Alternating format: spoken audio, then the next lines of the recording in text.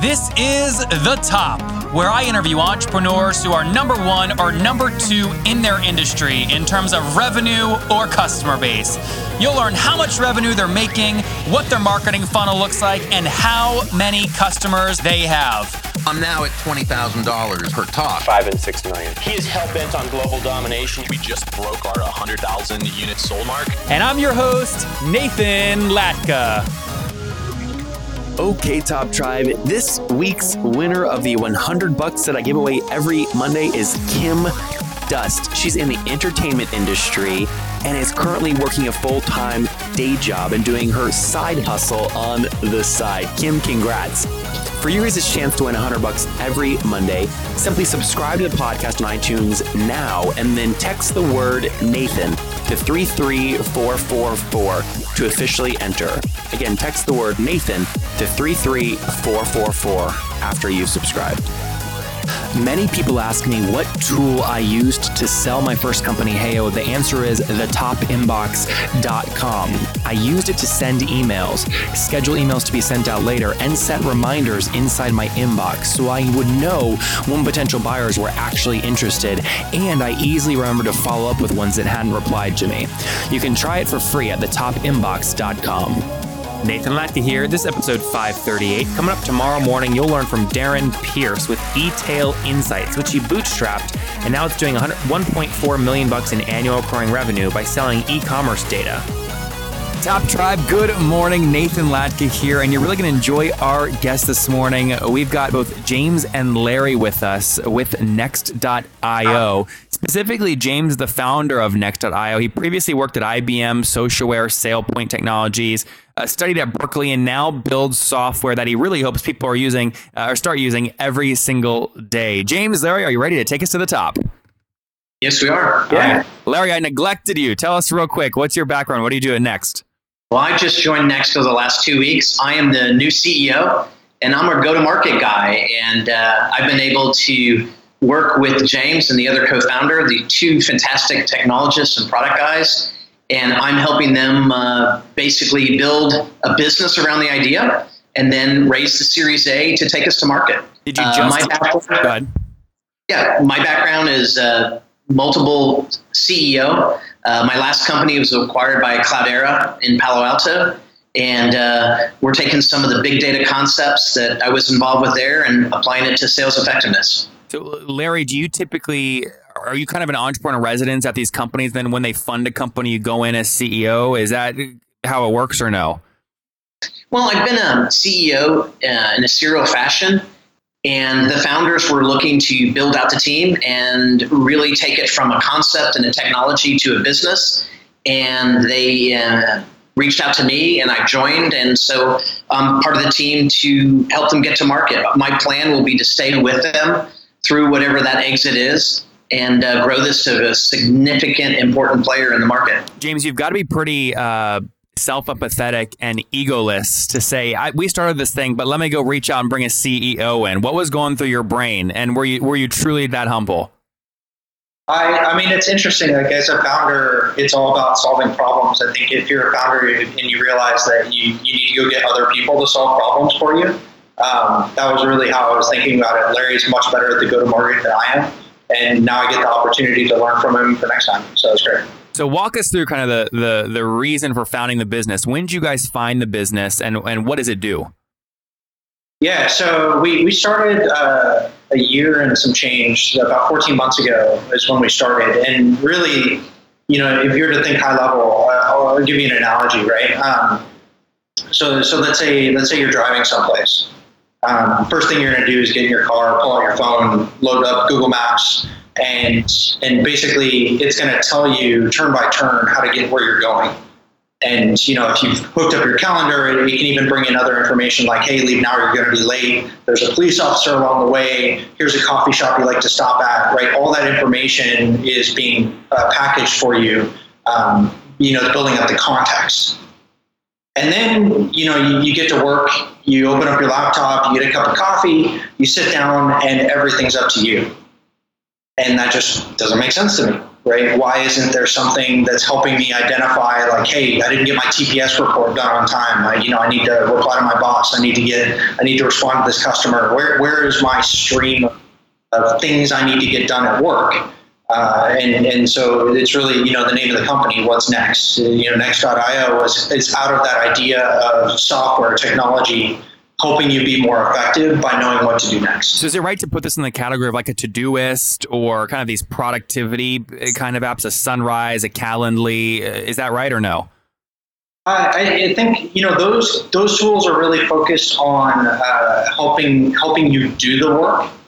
We're focused on helping you measure and understand what's effective. And so we're really more of the analytics on top of a tool like that. So we're not trying to necessarily help you send emails. We're trying to analyze what emails are effective, what kinds of customers work, what kinds of customers are your best customers, who should you be talking to, those kinds of things. Okay, and pre-revenue or post-revenue? Pre-revenue. You raised capital. How much have you raised? We've raised $1 million of seed round. Okay. And we'll be looking to raise a Series A in the June timeframe of 2017. And Larry, was that a convertible note or was it an equity round in the seed round? It was convertible note. We actually did 2 convertible notes. As we de-risked the deal, we went back to the market and got more money on even better terms. So you didn't roll the first one. You closed the first one, got better terms, maybe a 15% discount instead of a 25%, and then did an additional round. Exactly. Got it. Was it a discount rate decrease? Is that what you mean when you say you got better terms? Discount rate decrease as well as the valuation cap. Got it. James, this guy's good. Took that up. Very good. All right. Walk us through. So this is fascinating to me because what I'm looking at right now watching YouTube, this is usually the largest point of conflict in most businesses. So it would be remiss if I didn't try and get a better understanding of kind of how you guys are working together, because I think there's probably some really good lessons there. Larry, I imagine you've had stories, maybe don't name the company, but in the past where you've come into a company as CEO and it just wasn't smooth. When that happens, what is the most obvious reasons that they don't work? Well, I actually haven't had that experience. It's been quite the opposite. Come on, Larry, give me something good here. I'll give you dirt. Trust me, because I've also been an advisor for venture capitalists to kind of unwind giant cat hairballs. But specifically, here's kind of a message to the entrepreneurs that are listening. So at some point, a founder determines that they need some assistance and then decides what they add to the team. And in this case, like before in my career, the founders approached me and said, this is what we want you to bring the team. And they were self-actualized to do that. Then there's just simply a discussion that says, how are we going to work together? And for me, it was, let's agree that we're never going to fight for the steering wheel. If you're going to give up control, let me drive. And if they're not comfortable with it, the entrepreneur shouldn't do that. And that's okay. And some entrepreneurs do that, some don't. When talking about your things, when things typically go wrong, it's the converse of that. It's when there's co-CEOs, co-presidents. That just never works. At the end of the day, someone has to take the accountability and responsibility and drive. You can always get feedback from the founders because they have the original vision. And quite frankly, I believe the vision stays in the ongoing growth of the business. The responsibility of vision stays the founders. So let me fire a question at you to try and really bring this to ground and make this real. You guys raise a Series A. TechCrunch is going to do an article. Which one of you is quoted in the article? If it's about the strategy of the business and what we're going to do with the funds, it's myself, the CEO. If it's about the product and the value prop it's going to provide for our targets, then it is definitely James, who is now running strategy. So if you're going out to raise a Series A, Larry, and there's a VC who's very invested, but says you've got to have this aspect of the product, but James might disagree with that from a product kind of vision perspective, how do you anticipate something like that being resolved? Right. So first of all, when we go on our Series A roadshow, we're going to go together because I believe, I've done this enough times, that the team is as important as the technology. To your specific thing, if they have a feedback on the technology and the product, I want James to consider that and present it to me. I will look for James to that expertise, But if there's a conflict at the end of the day, I've got to make the decision. And if I'm wrong, which happens, I'll take accountability and we'll move on. But I believe letting people do their jobs. So product direction at this company is James. So James, when you did the seed round of the $1 million, it sounds like, Larry, you were already involved at that point, right? Just the tail end, really. The biggest clump of that, $750K of James did that. Okay. So James, was there a contingency by those folks that you needed to have kind of a CEO so you could focus on product, or was that a decision you purely made by yourself? No, it was a decision we made by ourselves. Okay. Actually, so like Y Combinator just had a really good article in the last week or so. It's basically like, what's the CEO's second job for a startup? So the first job of a startup CEO is to build a product. The second job is to build a company. And looking at those two jobs, I felt like I was the best person to build the product, but I wasn't necessarily the best person to build the company. And so we started looking around to solve the problem. That's great. And you said we, by the way. Do you have a third, an original co-founder who's also technical side? Yeah. So I'm a technical product manager. My co-founder is like an architect type. He's the one who's writing the code. Like database architectures? Application enterprise integration platforms. Got it. Okay, good. So, and then what, Larry, from your perspective, what incentivizes you to kind of do something like this? I mean, is it just like you're just given it's equity of the option pool, James, from your side? And is that it, Larry?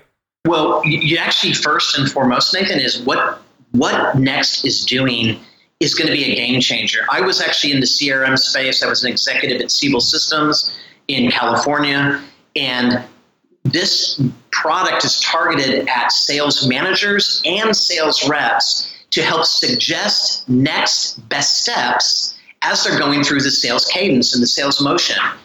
And all of the CRM tools today are auditing and reporting tools. And so when we get this right, which I think we will, by bringing in big data and machine learning, we're going to actually give guidance on a day-to-day basis to managers and reps on what to actually do to make sales happen better, quicker, larger. So the first thing was, holy crap, I want to be involved in this. This is exciting. And then they, of course, made it worth my while on the cap table to participate. But I'm not a founder. They didn't split the company in third. That would not have been appropriate. So it's fair to say the incentive, just for other people considering James doing what you did, right? Maybe there's two technical co-founders listening going, I really need a business, or the opposite, two business guys going, I really need a technical guy to come in. It's fair to say it's you could do that for less than a third of the business. Absolutely. Okay, good. Very cool. This is an interesting space because, I mean, you're just going to see with the bot technologies, there's a company called Sudo, which I'm sure you guys have heard of. There's so many companies in the space right now. It's going to be fascinating to see who wins. And what I'm seeing right now, a lot of noise around there's all kinds of data sets. There's data sets like you wouldn't believe. But whoever can figure out the best way to make recommendations from that data set, those are going to be the people that ultimately win. It sounds like you guys feel pretty good about that. Yeah. And really like... So my background and my co-founder's background were enterprise integration platforms. And so we think that we can build a better data set. A lot of machine learning and recommendations, it comes down to what kinds of data you can collect. And if you look at the other players in the market, they've tended to focus on just the CRM alone. There's nothing that glues kind of, there's this concept of a system of record, system of engagement, where we're trying to be a system of engagement for multiple systems of record. So if we can glue together marketing and sales, or sales and customer success, and analyze and predict kind of actions out of both buckets, I think that'll be the thing that really separates us from a lot of the other players in the space. Before we get into the famous five guys, which are the final 5 questions, Larry, what will you target for your Series A to raise? We're looking at 6 to 7 million. Okay. And how do you go out and get, I mean, this is just a different world to me. I'm like a Blacksburg, Southwest Virginia mountains kind of guy. I look at EBITDA margins and that's how I figure out what a company is worth. What you guys do is just like, what the hell is going on? How do you come up with a valuation on a kind of a pre-revenue business? I assume you're just using the technology and kind of the job experience or the work experience that you guys have. How do you get that valuation? Right. Well, you really need to have a minimal viable product, or what's referred to as MVP. You have to have some pilots that have used it, tested it, and said, absolutely, this is going to be part of our business going forward. So you need validation from real potential customers. And then it's really about projecting the size of the market opportunity and the disruption that you're going to create. So, going from a seed to a Series A, it's not about your break-even point or your EBITDA. It's really about how quickly can you grow top line on this amount of money to truly prove that's a viable business. And it takes the connection with a VC that shares that same vision, and it either clicks or it doesn't. So I've been doing this for a very long time, raised a bunch of money for different companies. If it doesn't click in the first or second meeting, it's probably not going to happen. Yep. Do you guys ever worry about raising at like, let's say you raise $6 million, you only want to give up 20% of the business, right? So what does that come out to? 30 million pre, or 24 million pre, 30 million post? If you build something that gets some good traction and Salesforce comes along and says, hey, we'd love to buy this for 15 million bucks, that, James, I don't know if this is your first thing, but it would be meaningful money, but you'd have to say no because of the valuation you came in. Or yeah, Larry, maybe this is a question for you. Do you worry that you wouldn't be able to grow into a valuation even if you're really great negotiators and get a big one? Actually, no. What we're trying to do with Next is build a significant, important company that changes the way that sales managers and sales reps interact with all the data points in their business. We are not interested at a quick exit or a quick little pop to be an add-on to someone else's product. We are going to swing for the bleachers. I've had some other exits. The founders are also in a financial position to do this. We're going to build the next great company in sales effectiveness. Folks, I may have to stop doing the podcast. I will tell you why. I have found a business and I'm ready to go all in. It's the one I want to take public by the time I turn 30. It's called thetopinbox.com. And here's why I know it's going to be big, very big. There are so many other companies charging way too much for this right now. Yesware, ToutApp, Boomerang. That's to do things like send later reminders and auto follow-ups for salespeople inside of your Gmail inbox.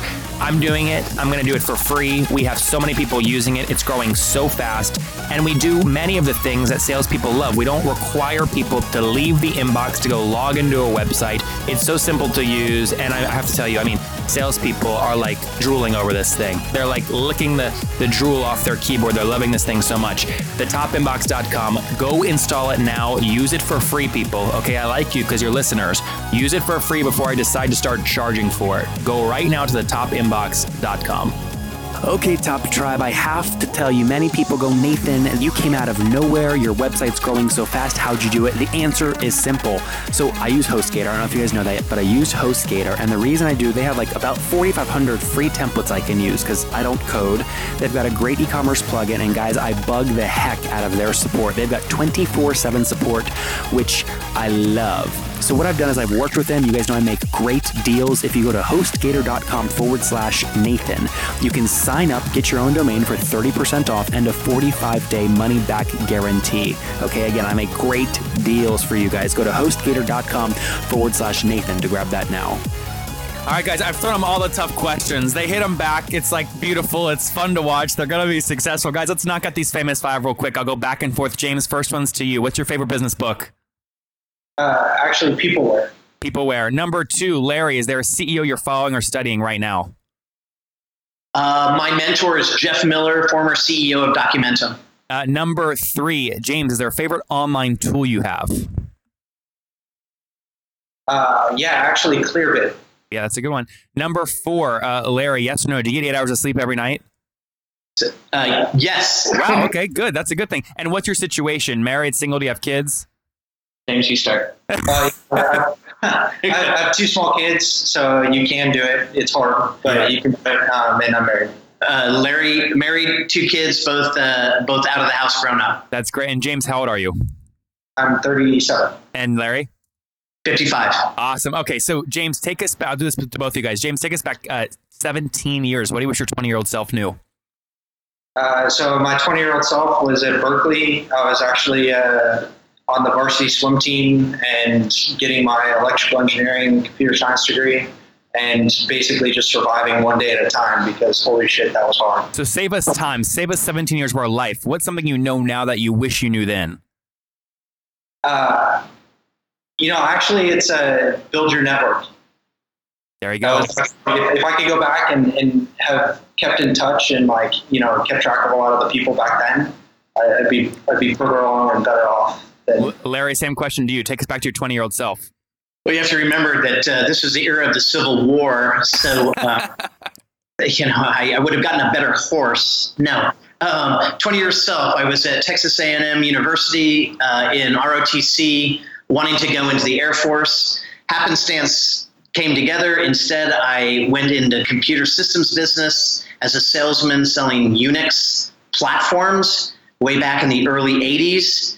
If I fast forward and I've seen all the businesses, both success and failures, I am absolutely convinced today the most important thing that matters is execution. It's not just the idea, it's the month over month, quarter over quarter business execution. Top Tribe, there you have it. We've got Larry and James. They're building Next together. Something will be very exciting. They raised $1 million of capital, big tranche of $750, a second tranche of $250 on a convertible note, looking to go out and raise a $6 to $7 million Series A in the near future. They've got a beautiful thing going with kind of a CEO and then the visionary kind of product CTO working together to build something special. Guys, I appreciate you taking us to the top. Thanks. Thank you. All right. If you enjoyed James and Larry today, go back and listen to Justin McGill yesterday. He's raised $150,000, then his CTO left. Now he's cruising at $30,000 in monthly recurring revenue with his company, LeadFuse. Top Tribe, I love giving away free money. I feel like Oprah giving away cars, and I have something special for you today. How many of you have heard our super sharp guests talk about success they've had with Facebook and Google Ads? Well, all of you listening right now, yes, if you're listening, you get $100 in free AdWords. Here's how you get it, okay? Again, thanks for listening. Get the free $100 from Google right when you sign up with my website host provider, HostGator. Go sign up now to get your free money. HostGator.com/Nathan. Again, that's HostGator.com/Nathan. Okay, Top Tribe, I'll see you bright and early tomorrow morning. And don't forget, before you listen to any other episodes, subscribe on iTunes right now for your chance to win $100 every Monday.